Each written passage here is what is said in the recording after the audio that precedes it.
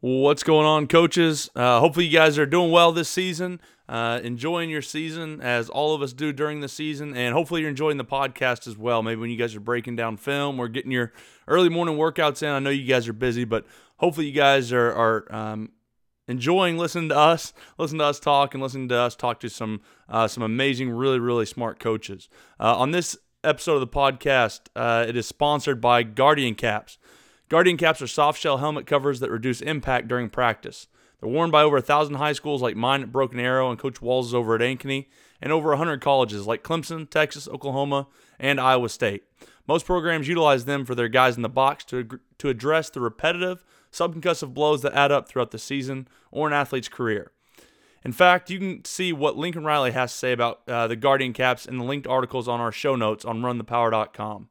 They're also great for body blows, helmets to knees, hips, quarterbacks' hands, all while keeping the helmets looking good for game day and protecting speed flexes from cracking. Check out GuardianCaps.com and request a quote for great team pricing. This episode is also brought to you by Team Builder. Team Builder provides strength and conditioning software to athletics programs around the country. Whether you're at your own program, have a full-time strength coach, or need training programs, Team Builder can make your program more efficient, more accountable, and smarter when it comes to measuring your team's effort in the weight room.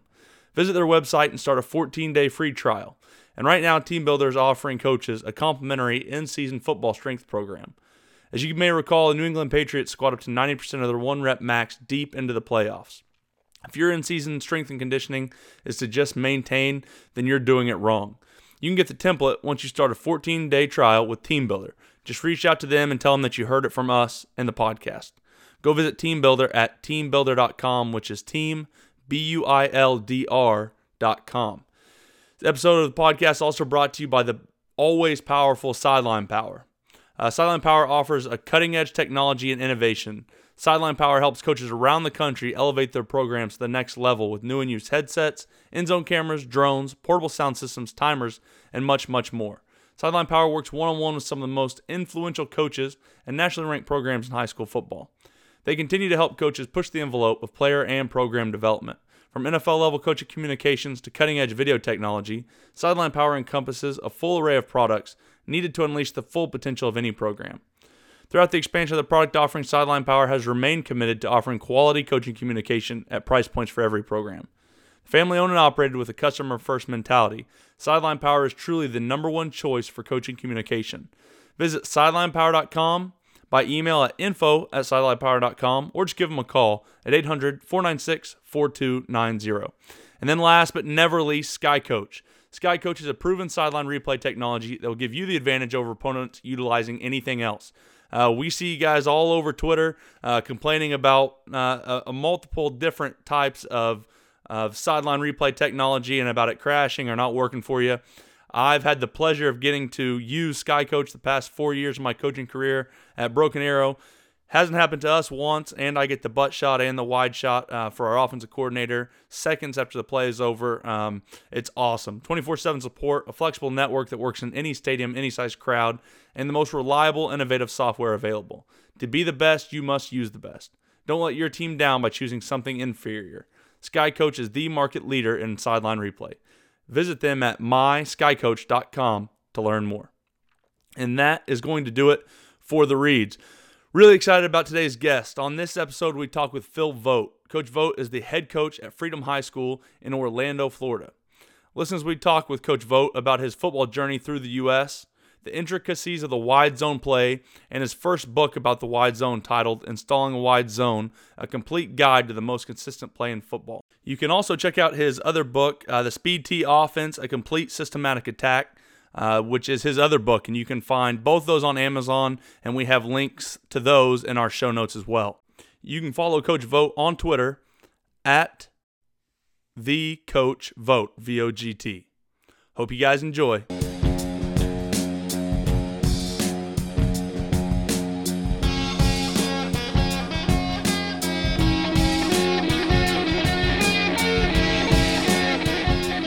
I know you got the new book out, and you've got.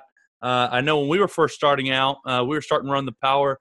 It was when you first came out. I don't know if it was when you first came out with it, but when I first saw your article, you had a big article over Power O as well. So we're really excited to talk to you, but kind of how we start them all out is and let you introduce yourself and kind of talk about your football journey from playing to coaching, and then kind of how that led you to where you are now. All right, no problem. All right, like most of us, I started playing ball at a young age. I went all the way through high school. Ended up going to school up in Northeast Iowa, University of Dubuque. Played there. While I was there, I started during summer. Started volunteer coaching at a local high school back home when I was home for summer, and right before I would go back up for summer camps. At that point, that's when I knew that this was what I wanted to do, and the rest is history. From there, I went right from college into my first coaching gig, and then spent a couple years at Merritt Island High School, Cocoa High School. Then got my first coordinating position after being on defense my whole career. My first offensive coordinator position at Melbourne High School, and then over to Palm Bay High School. And now I'm here at my first head coach gig over at Freedom High School in Orlando, Florida. Not a bad place to start out as a head coach, I would assume. My family's actually from Melbourne. I think it's Melbourne.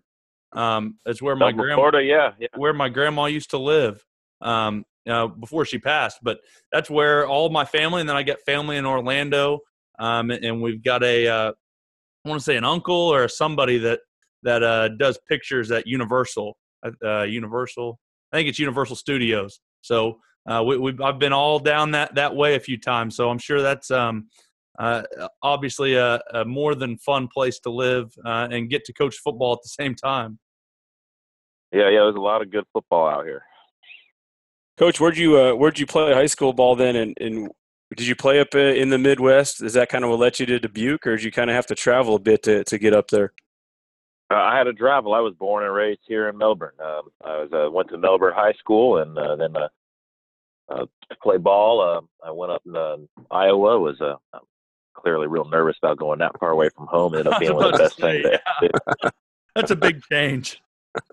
Oh yeah, I'd never even seen snow till my freshman year at college. It was a culture shock, sure. What were your first impressions of Iowa when you first got here? Because I know I was really excited when I moved here. It's well, see, when I went up on my visit, I went up in spring. It was nice. It was like 68 degrees, and it was beautiful out. And then I went up there for the summer, and the whole summer during camp, 2-a-days, when people still did 2-a-days. It was like 78, 80 degrees. I think it topped out at like 85, and then that first winter hit, and it was like, oh my gosh, do I want to? It was down in the negatives, and I'd never experienced anything like that in my life. So that was definitely a culture shock there. I was gonna say I went up the first time to Iowa, spring break. I think it was this year in spring break. I went up there and it started snowing on me. I was wearing shorts in Oklahoma, shorts and tank tops to try to stay cool. I go up to Iowa for a weekend, and it snows the entire time I'm there. I was like, Walls, I don't know what you're doing here, man, but this is not what I planned for. Luckily, I brought one jacket because I was like, you never know up north. Who knows what's going to happen, I guess. So I brought one jacket, but far from my Oklahoma and then my Houston roots after that, up there in Iowa. Harp, come on, man. No, Kevin Costner said it, man. It ain't Iowa. It's heaven. I don't know about that. He did say that, but I don't know about it. But he said it, that's true. Well, Coach, you've got like I said, you've kind of touched on power. You've touched on outside zone. You've done a few different things, right? And those are kind of not seen as opposites, but a lot of the guys that say you run outside zone, you've got to almost be an outside zone team. If you listen to some of the big time guys, and then there's a lot to say about power that you've got to be. It's got to be one of your, maybe not your mainstays, but to be really good at power, you've got to run it a bunch. And a lot of the guys that are power, pin and pull. And so you've actually come out with a little bit of both. So I'm kind of curious, how do you marry those up together in your offense? I'm under the belief now, as I've grown through calling plays and being on the defensive side, that whatever is going to be your play, that's the play you got to run. And if that's the play you want to run, then you have to marry it, and you have to run it against multiple fronts. You have to give yourself multiple stunts, multiple blitzes all the time against that play if that's going to be your base play if you want to be effective at it. I think too many times people jump around to different schemes, and it gets them in trouble. So, they call this play and it doesn't work, so they call that play and it doesn't work. Or they think the defense is lined up this way, so they try to call this play, and they end up getting themselves in binds that way. You end up in, 3rd and 8. You get too many 3rd and 8s, you get beat. Too many times you get 3rd and 8, and you get fired. So. Yeah, that's exactly right. That's what we've kind of tried to build on power, and we've got a lot of other plays that we run, but we've tried to install, little answers for, what we're going to see when we run power a lot. So we've got the ability to run a tight power, a little bit wider power, weak power, and then obviously counter off of it because, like you said, if you want to be really good at something, you've got to be able to run it. You've got to be able to have answers out of that same scheme, that same play, instead of just saying, okay, this week we can't run power because they've got this certain type of defense. We got to get into something else. And, it really handcuffs you, and you just don't, to me, you've got to get so many reps to be good at any play.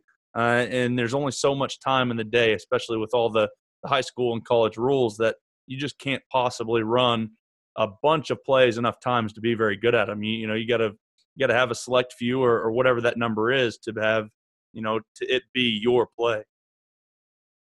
Yeah, absolutely. And you also got to take into account that a lot of defenses nowadays, they run more than one front. So now you have to run it against, those 2 different fronts as well. I mean, there's just not enough time in the day to run 15 different run plays and be good at them all. Part of the reason why we went to the wide zone was because, it's so flexible. It can adapt to basically any front that the defense lines up in based on rule, and you can dress it up any way you want. I'd say between the wide zone and the power O, that those are probably the 2 more versatile plays that you have. What we do is we'll choose one. We'll either be a power O team or a counter team based on the kids that we have. And so wide zone obviously is our base, and then we just kind of wait until the defense is ready. We get them fast flowing or we get them slanting, and then we try to marry it up to make it look just like wide zone when we run power O or counter.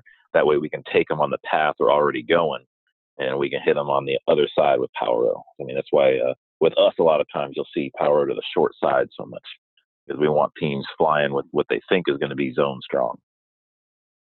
Have you seen, I think my first came out of college, I wasn't a big wide zone. I know I get raked over the coals all the time calling it outside zone. I'm not sure why, but that's the number one thing you're not supposed to call it, I guess, but that's the only thing I call it. So I'm getting into the lingo, but I came out of college and we ran some sweep and different stuff and maybe some wide zone, but really with no tight end. So how much can it really be wide zone? I don't know. But anyways, I get out of college. I come to work for Walls. First thing, one of my first jobs to do, other than watch The Big Lebowski, was to get on and watch all the Gibbs cut-ups on YouTube. So are you, one of the Gibbs disciples? Have you gone over and kind of molded it, to his wide zone, or what are some of the guys that you've, looked to when developing your wide zone for your offense? I try to make it as close to the way Gibbs teaches it as possible. Those YouTube videos is how I first came across them. It's actually a funny story. If you guys got time, I got time to tell it real quick. We got all the time in the world. All right. Well, this is when I was still at Cocoa High School. We had just won our 3rd straight state championship in a row. We had a team that was going to come down to Disney Wide World of Sports to play us out of Pennsylvania, a little Catholic Jesuit school. And that was my first experience seeing it in person, the wide zone. So we're watching them on film, and, I'm on the defensive side of the ball now. And they got, a bunch of, 5'10", 200-pound offensive linemen. They got a tailback and a fullback. They kind of look like twins, but they're not very fast, about maybe 5'9", 5'8", maybe run 4.8 40s, and they're just running the wide zone over and over and over again in all the film. And I'm looking, we have multiple D1 commits on our team. I got talent all over the place. And I remember sitting there thinking, I was like, these guys run one play. They run a little bit of counter. I was like, they think they're going to come down here and beat us with that. But they came down to Disney Wide World of Sports, and they ran that thing down our throats all freaking night. I mean, it was 3 yards, 4 yards, 3 yards, 4 yards. Then he'd keep it on a quarterback boot. He'd get, 20 yards when he completes the out route on the backside. And then it was 3 yards, 4 yards. Then second half, that turned into 15 yards. Or the first drive of the third quarter, they took it all the way into 30 seconds into the fourth quarter on an 18-play drive and scored. They beat us 16-7. Jeez. Wow. And then at that point, I was riding that bus home from Disney, and I was sitting there thinking, if I ever get a chance to where I'm in a position to call the offense, that's going to be what I'm going to run. Because they were taking our defensive linemen. We had one guy who went to Marshall. We had another guy who ended up getting a scholarship to UCF, and they were just washing us all over the place. It was just so frustrating. And so that's why I went to the wide zone.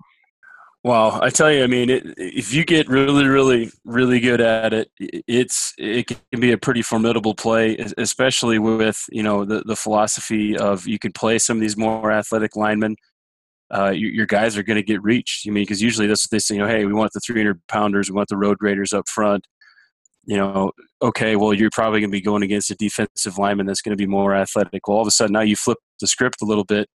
It can put a lot of stress on a defense. And then you also said if you have a quarterback that can throw on the run or run, it gets to be a real problem because now, you still have to commit so many guys to the play side. Well, if he keeps that thing or he gets out the back door, you're going to have issues because he's going to make a dude miss, and it's big plays.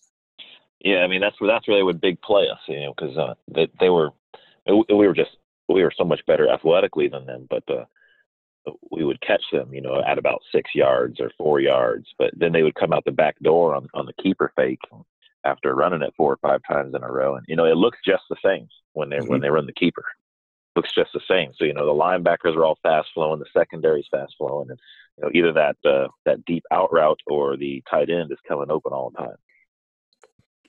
I was going to say that was we didn't run a whole lot of wide zone when me and Walls were together. Walls didn't have it a lot, but we wanted to have it. He wanted to have it enough that we could run boot off of it because Walls and maybe you can talk about it a little bit more in depth, but just we're such a big fan of boot play action. Yeah, to me, the naked is the nice play because I think it's Coach has already said it a couple times. Outside zones, the jab, the jab, the jab. And then I'm going to throw the overhand right when I throw the naked.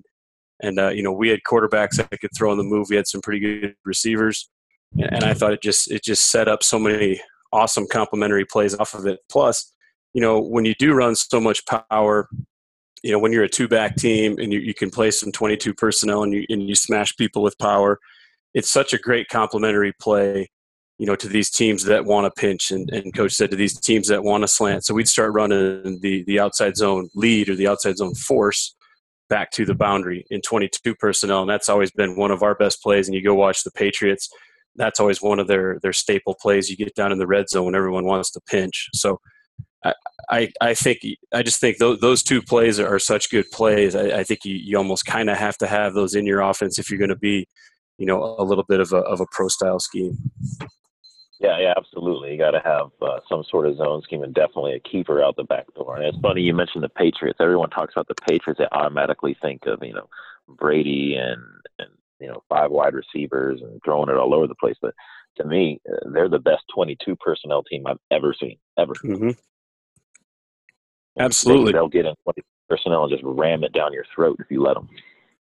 Yeah, they'll smoke you in 22 personnel, and then McDaniels will do such a good job sometimes too. He's in 22 or 21 and he's going empty and he's getting matchups that he wants, and I just think that they do such a good job with that personnel package. I think it was a game against the Colts. I don't know if it was a playoff game or not, but I remember they had the tailback that Jonas, I think his name was Jonas Gray, like 40 carries for 200 yards. And it was all like in 22 personnel, just ISO, power, smash, lead outside zone. And then, of course, I'm thinking, all right, I'm going to get him on my fantasy team. They're going to smash people. Then he misses a meeting, and he never got to carry it again. But just like you said, though, I mean, people forget that stuff. Belichick would change what he does week to week, and McDaniels would change week to week because, hey, we don't know what defense we're going to get. This is a team we might be able to smash. And they love 22 personnel, and so do I. I always had a 22 package. I always will. I love that formation. I love that package of guys. I think, people forget about it in today's era of football. I mean, I find using tight end and wings places a lot of stress on today's defenses because a lot of them have forgotten how to line up on those formations because everybody's so spread oriented. There's no question. No doubt at all. I'm kind of curious and would like to talk about, your defensive origins. You talked about coming from defense and then getting into a offensive coordinator position and obviously now as a head coach. But I remember going to who was the guy Walls at Tulsa before you got there, the head coach? It was Todd Graham. Todd Graham. So I went to a Todd Graham camp. And he really hit home about he was a defensive guy, moved over to offense, and when he moved over to offense, took everything, that he said that he hated. He's like, I hated going against this when I was a defensive guy. And so when I became an offensive coordinator, I just brought all the things I hated, brought over to offense, and then, kind of say what you want about the guy. He had a good offense while he was at Tulsa and on to Pitt and Arizona State. But so I'm kind of curious. Obviously, wide zone, that really shapes you playing against a team that ran it. Was there some other things that you were like, man, I really don't like going against this, and that kind of shaped you as an offensive coordinator? Yes. Our offense, when I was coaching on the defensive side of the football, they were a wing T team, and we were a wing T team, but the jet sweep and belly G. I say those three plays: wide zone, jet sweep, belly G. They were just such a pain in the ass to defend because the jet sweep hits the edge so fast. Even if you got somebody running it who's not that quick because of the motion, the speed motion, he gets to the edge so quick, and it places that force guy in a real bind. Because if he steps outside to play the jet, then the belly G comes underneath, and they can knife you for 6-7 yards before the backside linebacker can get there. So that jet belly G combination and then the wide zone, those three plays, I think, place the defense in a real conundrum. And so those are the top three plays that we run. And, of course, we have either Power O or GTO in there as well as a changeup. What are some things you do to dress up your Power O and your counter GT as well? Is there anything else you do with that or off of that? We'll run it out a lot of different formations, lots of different motions. It's because we're going to run some jet sweep too. You get that jet guy going, you can widen guy, it can widen up the C gap for the Power O. With the way some defenses rock their secondary to motion, you can motion one way and run Power O the other way. They take away their run support to rock with the motion because they're worried about the jet sweep the other way. When you run your GT, are you guys blocking back with the fullback or, whatever you call them? We call them the fullback. Are you blocking back with the H, the fullback, or are you guys reading that with the quarterback more similar to what OU does? No, we're under center, so that fullback is riding up in there and replacing that tackle. So we want the reason we base out of under center is because everything is more downhill oriented and all misdirections and play actions. The quarterback has his back to the defense. They can't see the football. So I think it makes it a lot harder to differentiate between the different plays when you have that going on. Especially high school kids, they get lazy with the football, and when they're in shotgun and stuff, they just hold that football right where the defense can see it. It makes it easier to read, and that's just my opinion. To each their own.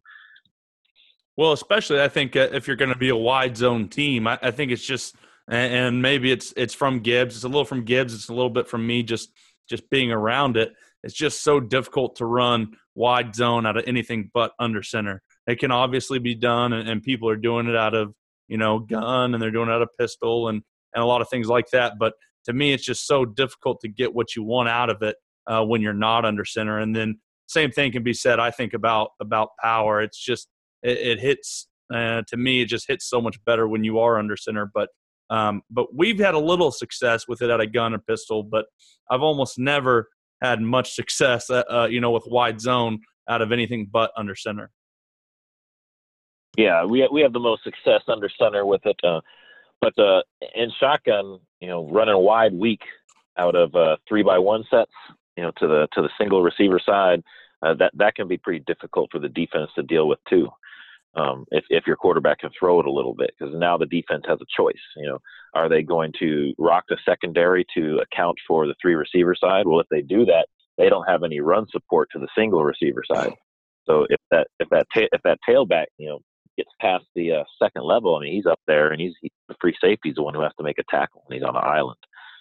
And then if they stay too high, then you got all your three route combinations to the three receiver side, or you got wide leads to the quarterback if your quarterback can tote it.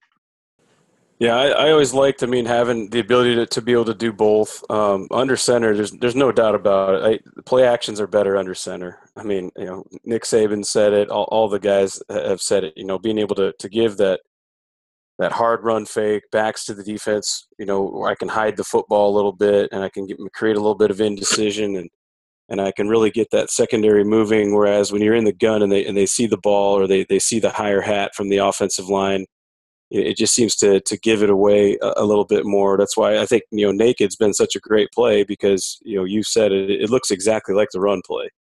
And that's why I've always wanted to be able to have the ability to run naked, just because, I've always gone into every single season and said, or I came out of every single season saying I should have ran more nakeds. I should have ran more nakeds, because you're always like 85% completion percentage on them, and you're hitting all these plays on it, and you're like, God, why didn't I just call more nakeds? But I always thought all of our biggest, shot plays in nakeds were so good because we were under center and we could hide the football. Yeah, and it's what you said there about the completion percentage is 100% accurate. And, you look at your drop back passes and what happens with your completion percentage, and then as soon as you play action, it jumps way up. Last year when I was offensive coordinator, last year at Palm Bay High, we completed. I think it was the low 60s. I think it was 62. I have to get back on the computer and check.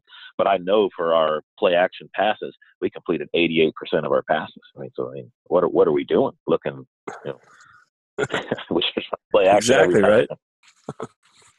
And I don't know, how many explosive plays I'd hit off of outside zone action. And you don't even sometimes you don't even have to run the play. Like I'd get into tight end, 21 personnel, tight end wing, 2x2 or 3, end up being 3x1, but receivers on both sides, and I'd fake weak side outside zone. I was never going to run that play. We for whatever reason we weren't going to run it. We see so much odd fronts. You had overhangs over there anyway, but it still got the action. It still got linebackers moving, and you could roll out, and now I could set up in the pocket, protect with 8 dudes, and we could crank it. That was Harper's favorite protection, because hey, we can protect with 8 guys, and you only got 2 guys going out, and my lineman got help and everything, and the same thing. We're hitting dudes that are either wide open, we're taking a shot, we're putting stress on the defense, but it didn't necessarily have to be a play that I was even going to run. Same thing with counter. We didn't run a ton of counter, but you pull a guy and you have an H-back move like he is going to go wrap for somebody, and all of a sudden now linebackers react and intermediate zones get open. You don't even have to run the counter play. They're just trained to do that. Right, and another part of that is what people forget is, because we're in the spread world right now, these safeties, they're taught to read 2 to 1, and now you put a tight end in there. That tight end is number 2, so if you run block him on the play fake, that safety, his first read is run, and he's stepping hard downhill, and if you got a post or something coming behind him, he's not going to be able to get back there and cover that pass. I'm sure there are some out there that can do that, but at the high school level, it needs to be very rare you come across one. Oh, and I got a PhD in that my first year out of college. I went from 4 wide receivers to on a lot of our big games. It was 8, 9 man protection. It seemed like either one receiver's going out, maybe only a 2-man route, but there were several times we went 1-man route. 22 personnel, faked whatever it was, and like you said, the safeties are reading tight ends most of the time when you're in 22, 21, stuff like that. So they're going to see that tight end go to block. So they're going to see it as a run. They're going to sink down. And now you don't need any other receivers. It's going to be one-on-one. Now your receiver's got to be able to win one-on-one, or you've got to have a man beat a route with the two receivers that are out there. But if he can win one-on-one, you're going to get some big chunk plays, and you're going to have protection. 22 personnel, too. I mean, a lot of times those corners will bite up on the play fake, too, especially if you've been running it at their ass. That's right. You fake the zone force, and all of a sudden now you keep it out the back door, and you can sneak some tight ends off them. I was like that too, where you base the tight end, and I just tell the tight end, especially against some of these 9 techniques, as soon as you see the safety commit, then you just delay and then you release. So you get the safety's eyes. He's watching end man line of scrimmage. He sees run. He commits to his run support, and then you could sneak in behind him with some of the tight ends and some of the delay routes you could run with those guys too. North Dakota State is masters at that. So I stole a lot of stuff from them on that. The jump pass we ran off of our power too. Same kind of deal. Tight end base.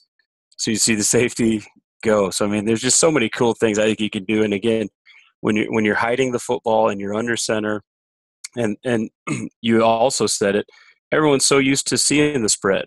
Everyone's so used to playing 7-on-7.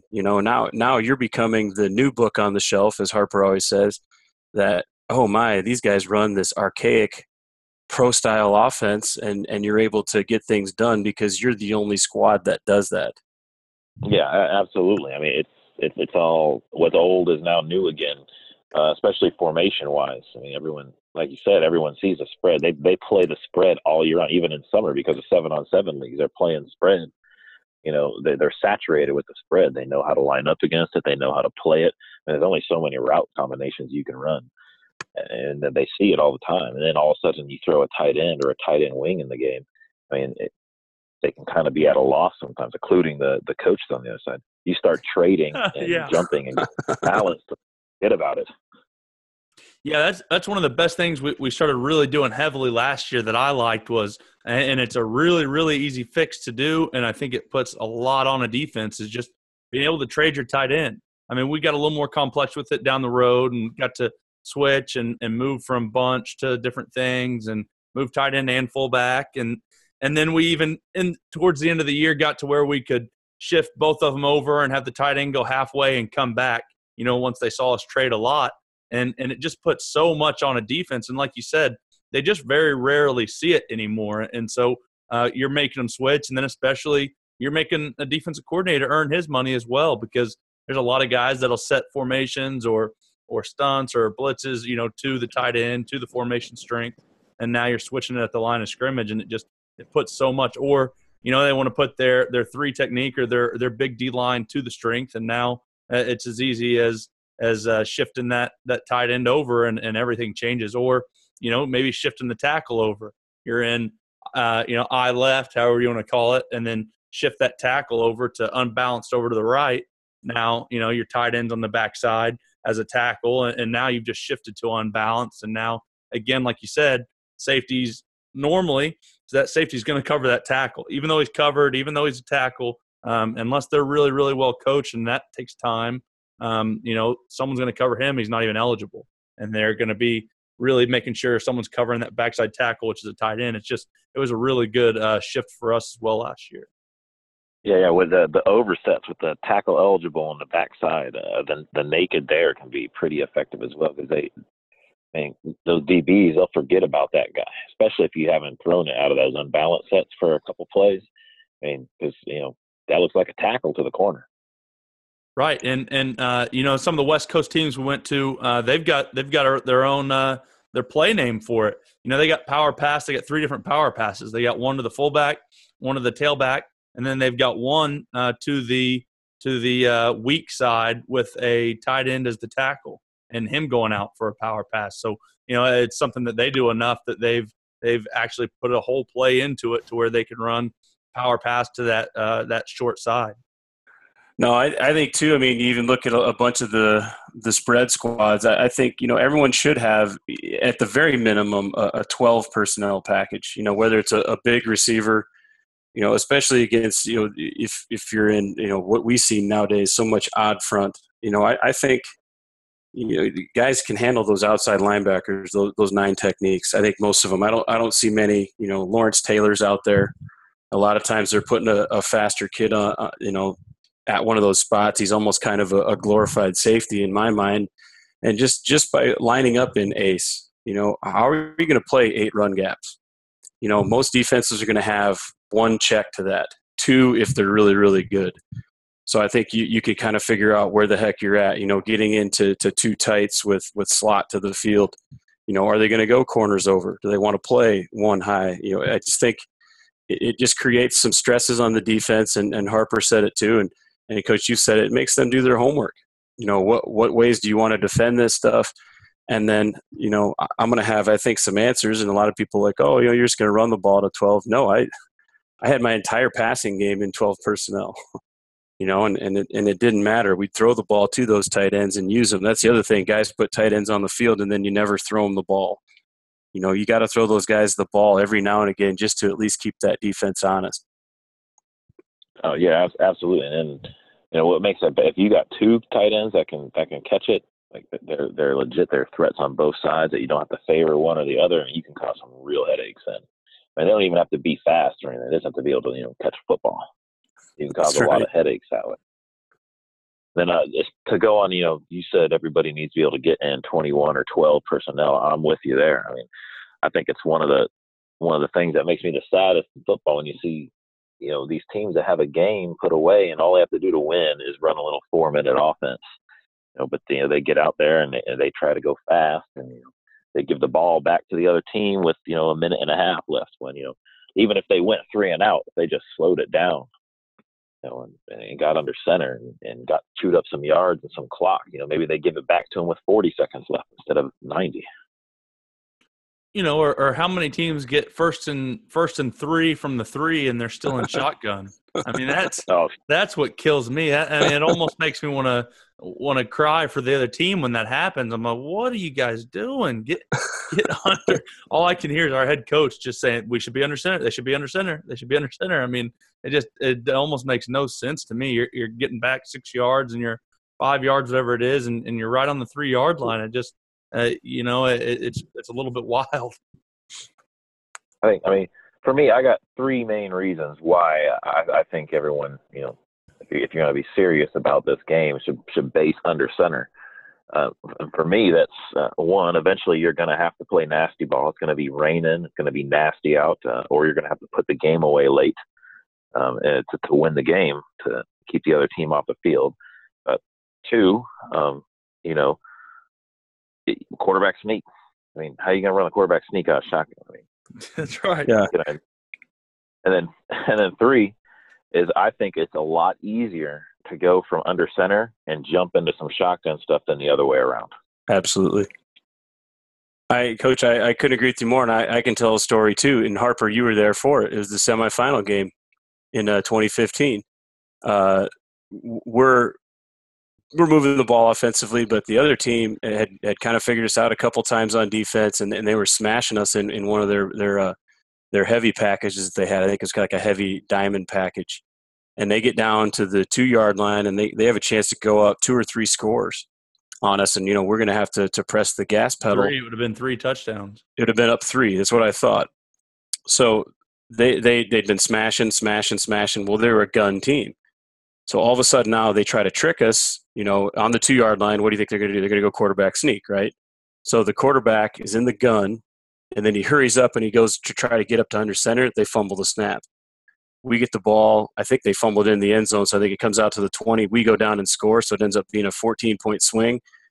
They never recovered from it because after that, they kind of panicked. They got into their spread sets, and they played right into our hands. We got some turnovers, and we smashed them.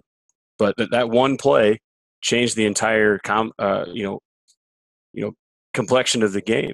I mean, that was to go to the state finals. And as you were saying that, I could just clearly remember that. If they would have practiced being under center more, and it was probably a play that, they'd maybe put in for, a couple of times, and you practice it on a Thursday against no defense, all right, hey, quarterback sneak, whatever it is, and they mess it up. I was shocked. Yeah, they try to hurry up and then getting cute too, trying to do something that you don't do. Yeah, that's funny you tell that story because I have one almost exactly like it. It was last year. or year before last, I'm sorry, year before last, we're playing for a district championship, and the team was up by 2 touchdowns, and they're getting ready to score again. And they bring in a big old nose guard, and they try to direct snap it to him on the 1 yard line. God. He fumbled it. It hit him in the hands, and he dropped it. We picked it up. We picked it up, and we got the ball. We went down the field and scored. And after that, it was just like that. They weren't ever the same, and we came back and beat them pretty handily. I mean, people try to get cute sometimes, and just do what you do. Well, and I think the good point you brought up, Walls, was you've got to practice that stuff, quarterback sneak or goal line, center quarterback exchange. You got to be able to practice that full live speed. I mean, we went to Rice and watched it, and it was full cut, full speed tackle, goal line situation, one offense versus one defense, and they had some fumbled snaps. That's at the college level. That's all they do is they're under center. Rice is. So just seeing that high of a level still have trouble with it and have to practice at full speed. I mean, I think really pounded in my head, it's like you can, say we're going to run quarterback sneak and get up there and run it on air or run it against the JV. And it's not the same as what you're going to feel when it's live and you got to have a yard. We're in 4-point stances and it's time to fight for that 1 yard. I was just say you get what you emphasize, man. And, there's been a couple times, and you start to maybe, track it. How many snaps are you getting a day, with your quarterbacks? But I mean, your pre-practice stuff, I mean, to me, it's just a perfect time to be able to get with your centers. I mean, that's the first thing we do every single day, right? Every single offensive play starts with quarterback center exchange. And I got that from John Gruden at a clinic. He's like, why would this not be the most important thing that you guys do? It's done on every single snap of every single game in America. And that just kind of resonated with me. You can't overlook that play. And he used to film it. I mean, he's down there and he's like showing their guys are in there, like filming how he's got his hands, how he's going to take the snap. And then they did the same thing when they got to shotgun.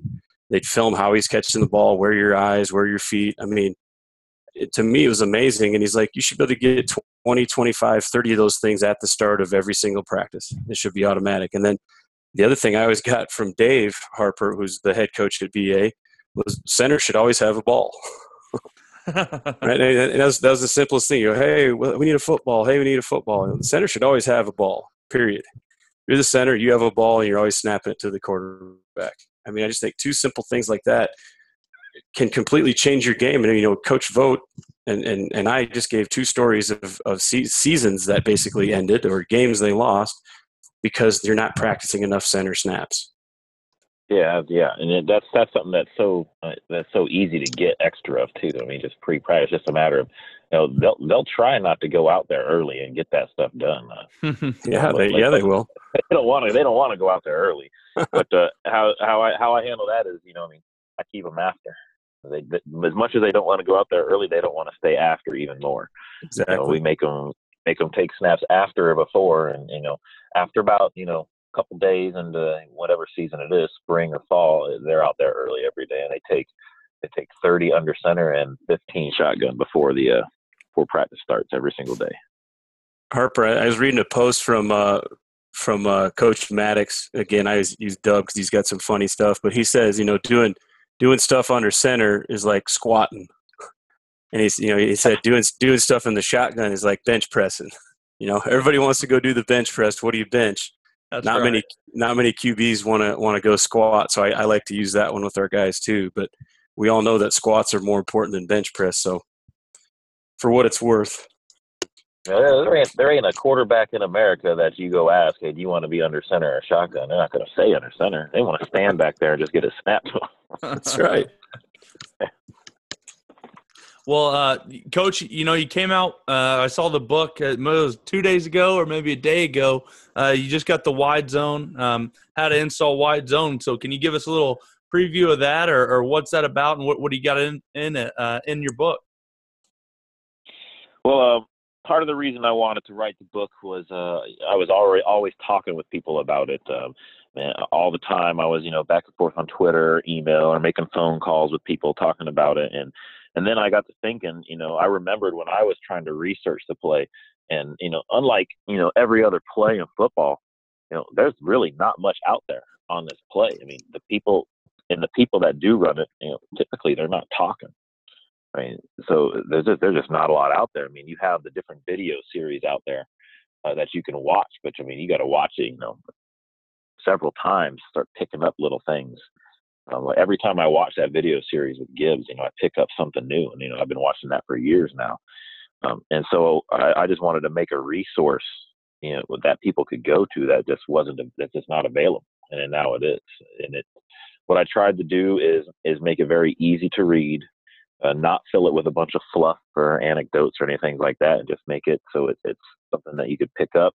You could read it in, a day or two, and it's very applicable. You could very easily take what's in there and bring it out to the field and apply it without there being much question and wondering if you're doing it right. That's why I included the diagrams of the plays, and I got no film in there. I've had some people request there's some film of the indie drills in there.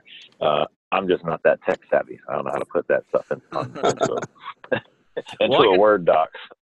Well, I got to see you. I saw just on Twitter you were using the and me and Walls have used that for a couple of years now. But the off of one knee, pressing off that one knee for outside zone. I love that drill. I think that's really good for offensive linemen.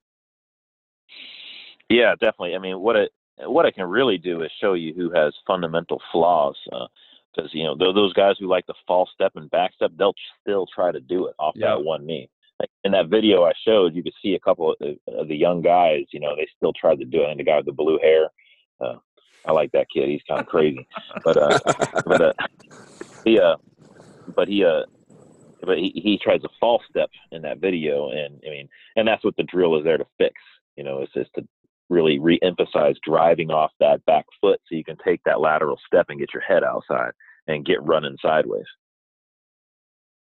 Yeah, we use the same thing for pass protection, and it's the exact same thing. I mean, we're using it broken arrow for the exact same reason, is to see who's got those flaws, who's not, maybe not strong enough off that first leg, and hopefully it shows them, hey, we need to get a little stronger in your legs, but also who's trying to roll to that back leg to kind of roll off the back instead of really shoving off that front foot.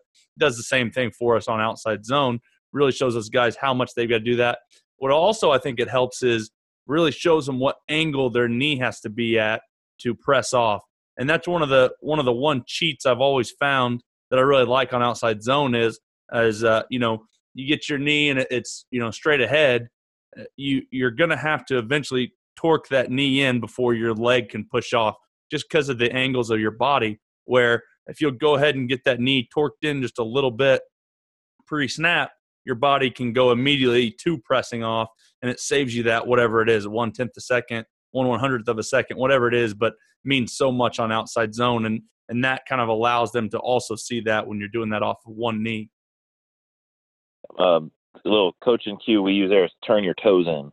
That automatically pushes those knees in exactly what you're talking about there.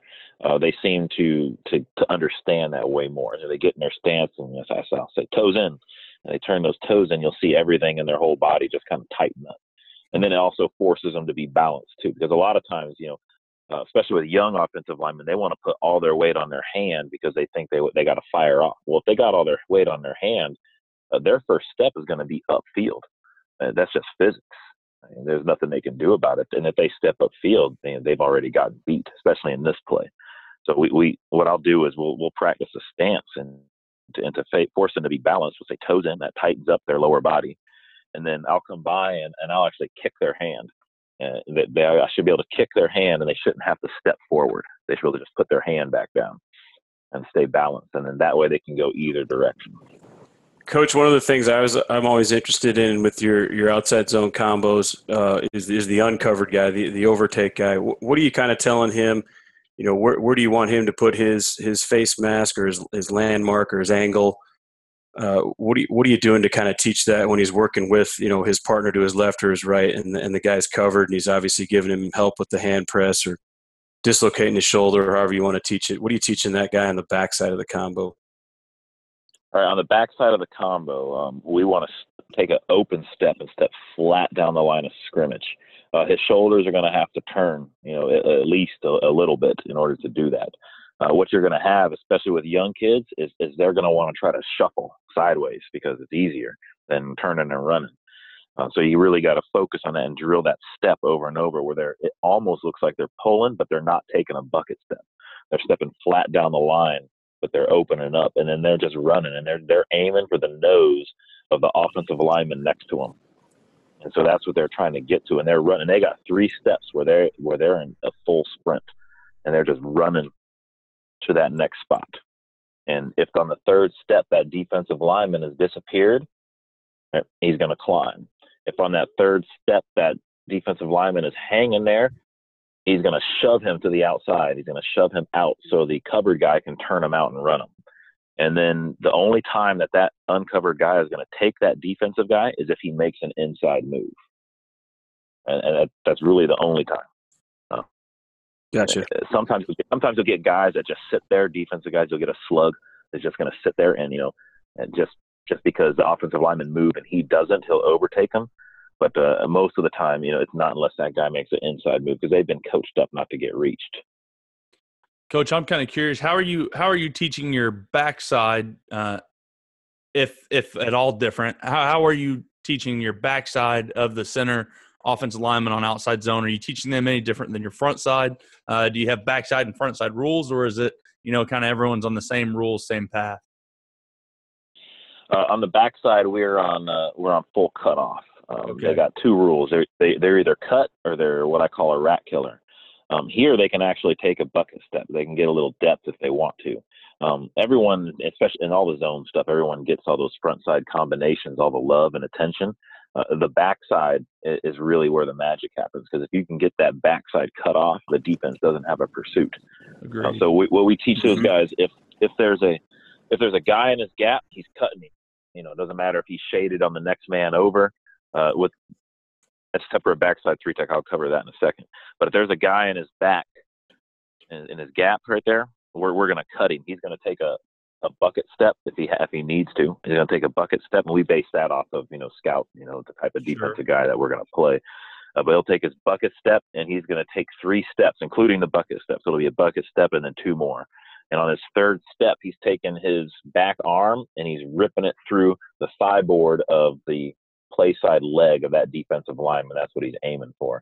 And those linemen, they're still linemen. They at first they hate cutting. They hate it. So they hate it. They just don't like getting down on the ground. So you got to make it a point of pride. We work on cutting, probably more than anything else, just because I want them getting used to getting down there and getting dirty. And so that's just something that you have to drill a whole lot, and they have to run. And when you drill it, they need to be taking 5 or 6 steps when they're drilling. If you just drill 3 steps, they're going to try to cut him on 1 step, and they'll never get a sniff. Yeah, that's the biggest mistake I see is that 1 step. Guys take the 1 step and go, and they don't get nearly close enough, and they're very rarely, if ever, successful on a cut off that 1 step. So when we drill, we drill 5, 6 steps. I'll count out during the drill. 1, 2, 3, 4, 5, cut. And then when they get into live situations, I see they're cutting on their 3rd step or the 2nd step sometimes.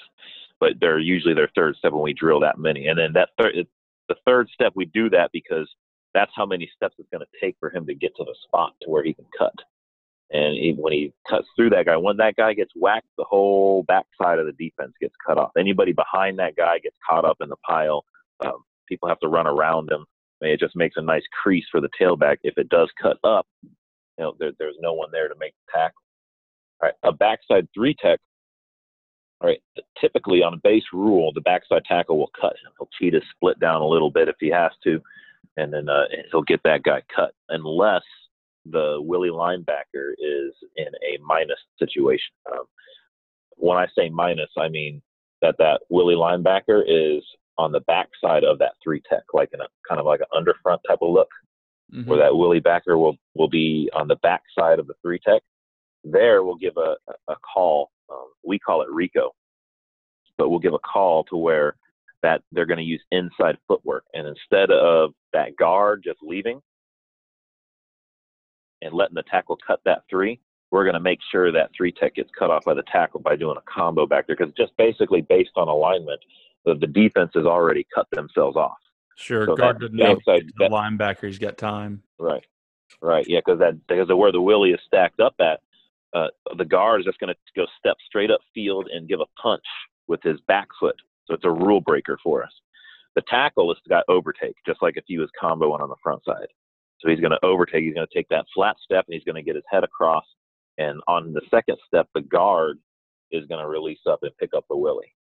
And that stops that 3-tech from pursuing the play. But as soon as that willie creeps over and lines up in the A-gap, he can't do that because the guard will never get there. Yeah, he's got to go. Coach, what are you guys doing with a 4 or a 4-eye? Are you cutting him, or are you guys reaching, and if you can reach past him, you're just going to keep going past him and go up to a safety on the backside? On the backside, we'll cut the 4-eye. We'll cut him just about every time. It's actually harder to cut the 4 than it is the 4-eye because the 4-tech will snip us out. So that's a little bit more difficult. So we'll always try to cut him in practice, but when we get into live situations, we'll just kind of play it by ear. We're like, well, are you getting your hat in front now, or then keep getting your hat in front? Is he coming off the ball and trying to punch you in the mouth? Well, now you can cut him. Coach, I always thought too that the real magic too with outside zone was the angles to the second level. What are some things that you do to teach your guys, to hit those intersect points, to be able to get them fitted up on guys and targets that are moving? What are maybe some drills or some coaching points you have for blocking the second level? Because you're not going to have many, huge plays unless you get at least one of those guys cut off and maybe one guy runs himself out of a play. Well, what I do that's a little bit different. People kind of think I'm crazy sometimes. When I do those combination drills, when I'm working with just my offensive linemen, we don't use linebackers. We just the down defensive linemen, especially early on, because, I want to make sure they know we're taking care of that down guy first. Mm-hmm. And then we'll work. Then we climb on a track. Once one of them is climbing, they climb on that 45-degree track.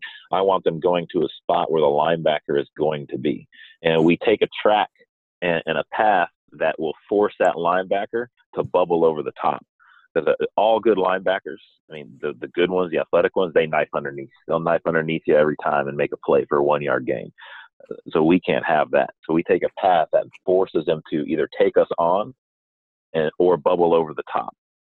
And by bubbling over the top, even if he makes the tackle, well, at least we got 4 or 5 yards, if he bubbled over the top. But we can't have him knife underneath. So we take that 45-degree path. The problem that I was seeing when I would put those dummy guys out there to be linebackers is, when I was doing individual group with them is, now I got a slow lineman out there trying to play linebacker, and that's what they were getting used to. So exactly. They were, when I get in the live situations, they're going to where the fat lineman is going to be, not where that linebacker is going to be. And so it was something they had to get used to, a whole different speed. So when I see in live situations where we're having trouble getting to the linebacker, then we'll bring over the linebacker group, the actual linebackers, and we'll work a group period with them where the linebackers can work scrape and we can work cutoff angles. See, that was one of the things I always liked. Yeah, that's what I always liked with Walls when we were trying to work more wide zone. Is it's really hard to get that timing down in Indy. It's almost like you've got to get some real live reps with linebackers, and so we did a little bit of half line outside perimeter stuff with our wide zone, and it allowed us to see, like you said, the flow of what a real linebacker is going to be like, not what a 5'8", 40 guy is going to be like at linebacker. Yeah, who's also tired as hell from running Indy all practice. He's going to loaf back there. He just spent probably 2-3 times going through the drill blocking, and then I put him back there as a dummy guy, and I just found my headaches went down a whole lot more when I just worried about the down guy and then the proper track that we were going to take, and because good linebackers are going to flow to those tracks anyways. And what we also tell that guy, the uncovered guy, if the uncovered guy ends up climbing, he never chases play side. If that linebacker disappears, he's looking for the next one coming. Because if that uncovered guy is the one climbing, that ball's cutting up. Because that means that defensive lineman took an outside path.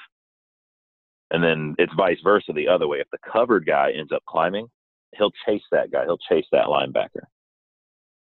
because that means the ball's going to bounce. Yes, yes. That's awesome stuff. I love the half line stuff, and I got it from the Broncos. Harper, I used to go to a bunch of their practices when I lived in Colorado. So when Gibbs was out there, that was exactly how they taught it. And it was always just the front side of the play, because they knew the backside you were going to be cutting, and they didn't want to cut their own defense. And it was the NFL. They got to keep their $1 million players safe. But, they loved the drill just because it was, full speed, tag out tempo. So the defense had to learn not to get reached and how to play reach blocks. And, for us, it was great because Jenks was going to run a bunch of outside zone. And then at the same time, I thought it was a great conditioner for both groups too. You could kind of start off the day, hey, go 5-10 minutes of half line outside zone. It's football related. It's conditioning. They're working on skills. We don't want to get reached. We want to try to reach them. It was competitive. I just thought it was a fantastic drill that we could get done. And at the same time, too, we hit on it earlier, the quarterback's taking a bunch of under center snaps. Yeah, absolutely. Anything you can do to increase the repetitions there. Something I forgot to touch on the backside, the rat killer, the guy, when we're on the backside and there's nobody in the gap that we're trying to scoop. That guy, he becomes what's a rat killer. He's got the linebacker. He's going to take a pass directly to where the linebacker is going to be. And we call him a rat killer just for a coaching point. And so they're thinking about what they have to do. And what he's doing, he's going to where that linebacker is going to be. Most of the time, the linebacker is going to beat him. That's why he plays linebacker. But we keep chasing that guy until he gets picked up by a front side combo, and then we'll go to the safety. Right? If he's not picked up by a front side combo, we keep chasing him because the ball is going to cut up. And when that linebacker tries to plant his foot and come back and make a play, we hit him in the ear hole and squash the rat. Yeah, I love that. And that's one of those effort things that you got to really get put in the back where, in the backside. And that's where you see, like you just said, you see a lot of big time runs because now running backs are cutting, they're getting vertical. That linebacker thinks he's got it, but you get to flow through him and you actually hit it right behind that linebacker. And you see some really big plays with it. We've had a lot of luck with if you're the guy with no one in your gap, we're aiming at the next down defender. We're aiming at his butt off the snap, and that's kind of the angle we're taking to try to get up to that linebacker. It's kind of our angle, if you will, for where that linebacker is going to go, and it's kind of helped us out a little bit as we've changed to that. But I love that you're talking about that, and that to me comes down to being able to coach in effort from those guys where they trust you that it could be a big play if they give that full effort, even on the backside away from the play. Yeah, absolutely. And one of the great things about coaching offensive line is, they want to be lazy and stuff, but usually you got some pretty good kids and they'll give you effort. I mean, you can get that out of offensive linemen. I mean, they'll almost always give you effort. And that's just one of the great things about coaching that spot. I mean, you just got good kids. Yes, it is. That makes life a lot easier. Well, Coach, we're coming up on rolling up on an hour, so kind of the way we end all of these is ask my final question is always when you're watching another team's offensive line, what's some things they'd be doing that would make you think really highly of their offensive line coach? The first thing I look at, when I'm scouting the offensive line is their feet. I mean, are they all stepping in the right direction, or are they all false stepping? To me, one of the good indicators that offensive line is coached up is are they all gaining ground on that first step, or are they false stepping or stepping backwards or chopping their feet, stutter stepping or popping up? Because if those feet aren't gaining ground on that first step, then they just gave the defense an advantage. But if those feet are gaining ground on the first step and they're consistent with it all the time, that usually means they're pretty schooled up, and you're going to have a hard time. I couldn't agree with you more, and it's something that, especially I think at the high school level, it gets really overlooked. People that first step, and it's like you can drill it. We take we do these, we call pipes, where we take our 2 steps and get used to gaining ground, but it almost doesn't matter how many times we do that. When it's time to go full speed, it's almost like they revert right now back to stepping backwards or false stepping, like you said. And it's like you just got to get a lot of reps of doing it the right way, full speed, gaining ground on those first 2 steps. Yeah, especially like you said, especially in high school, so much can predicated on that first step. Because, I mean, first of all, those defensive linemen are more athletic than offensive linemen in almost all cases. Right. And that's why they play defensive line. And then now if you're false stepping or not gaining ground on that first step, I mean, you just gave them an advantage. I hear a lot of people talk about how important the second step is, and I used to be in that camp too until I heard I can't remember who it was. I heard an offensive line coach telling a story about being in a phone booth and in a fist fight for your life. Do you want to be the person who swings second or first? That kind of changed my outlook on that. And so that first step, where you're gaining ground and you're covering ground on that first step to get in the position to where you can take that second step. And so my emphasis became a lot more on the first step after that. That just made sense to me. And that's going to do it for this episode of RTP. We want to again thank all of our sponsors. You guys make sure and go check them out. Help grow our community by telling other coaches about Run the Power. And if you enjoy running the power, go get your shirt, long sleeve, or hoodie at runthepower.com. Also, if you have any topics or any questions you would like for us to discuss in the next podcast, simply rate our podcast and then leave a comment in the writer review section of the podcast app. This will help our podcast rating, as well as it'll allow us to answer the questions you all want answered. Make sure and go check out our blog at runthepower.com. Follow me on Twitter at Harper_Coach and Coach Walls at Coach Brady Walls. Run the Power now also has its own Twitter and Instagram, and you can find that at Run the Power. Hope you guys enjoyed this one. Talk to you soon.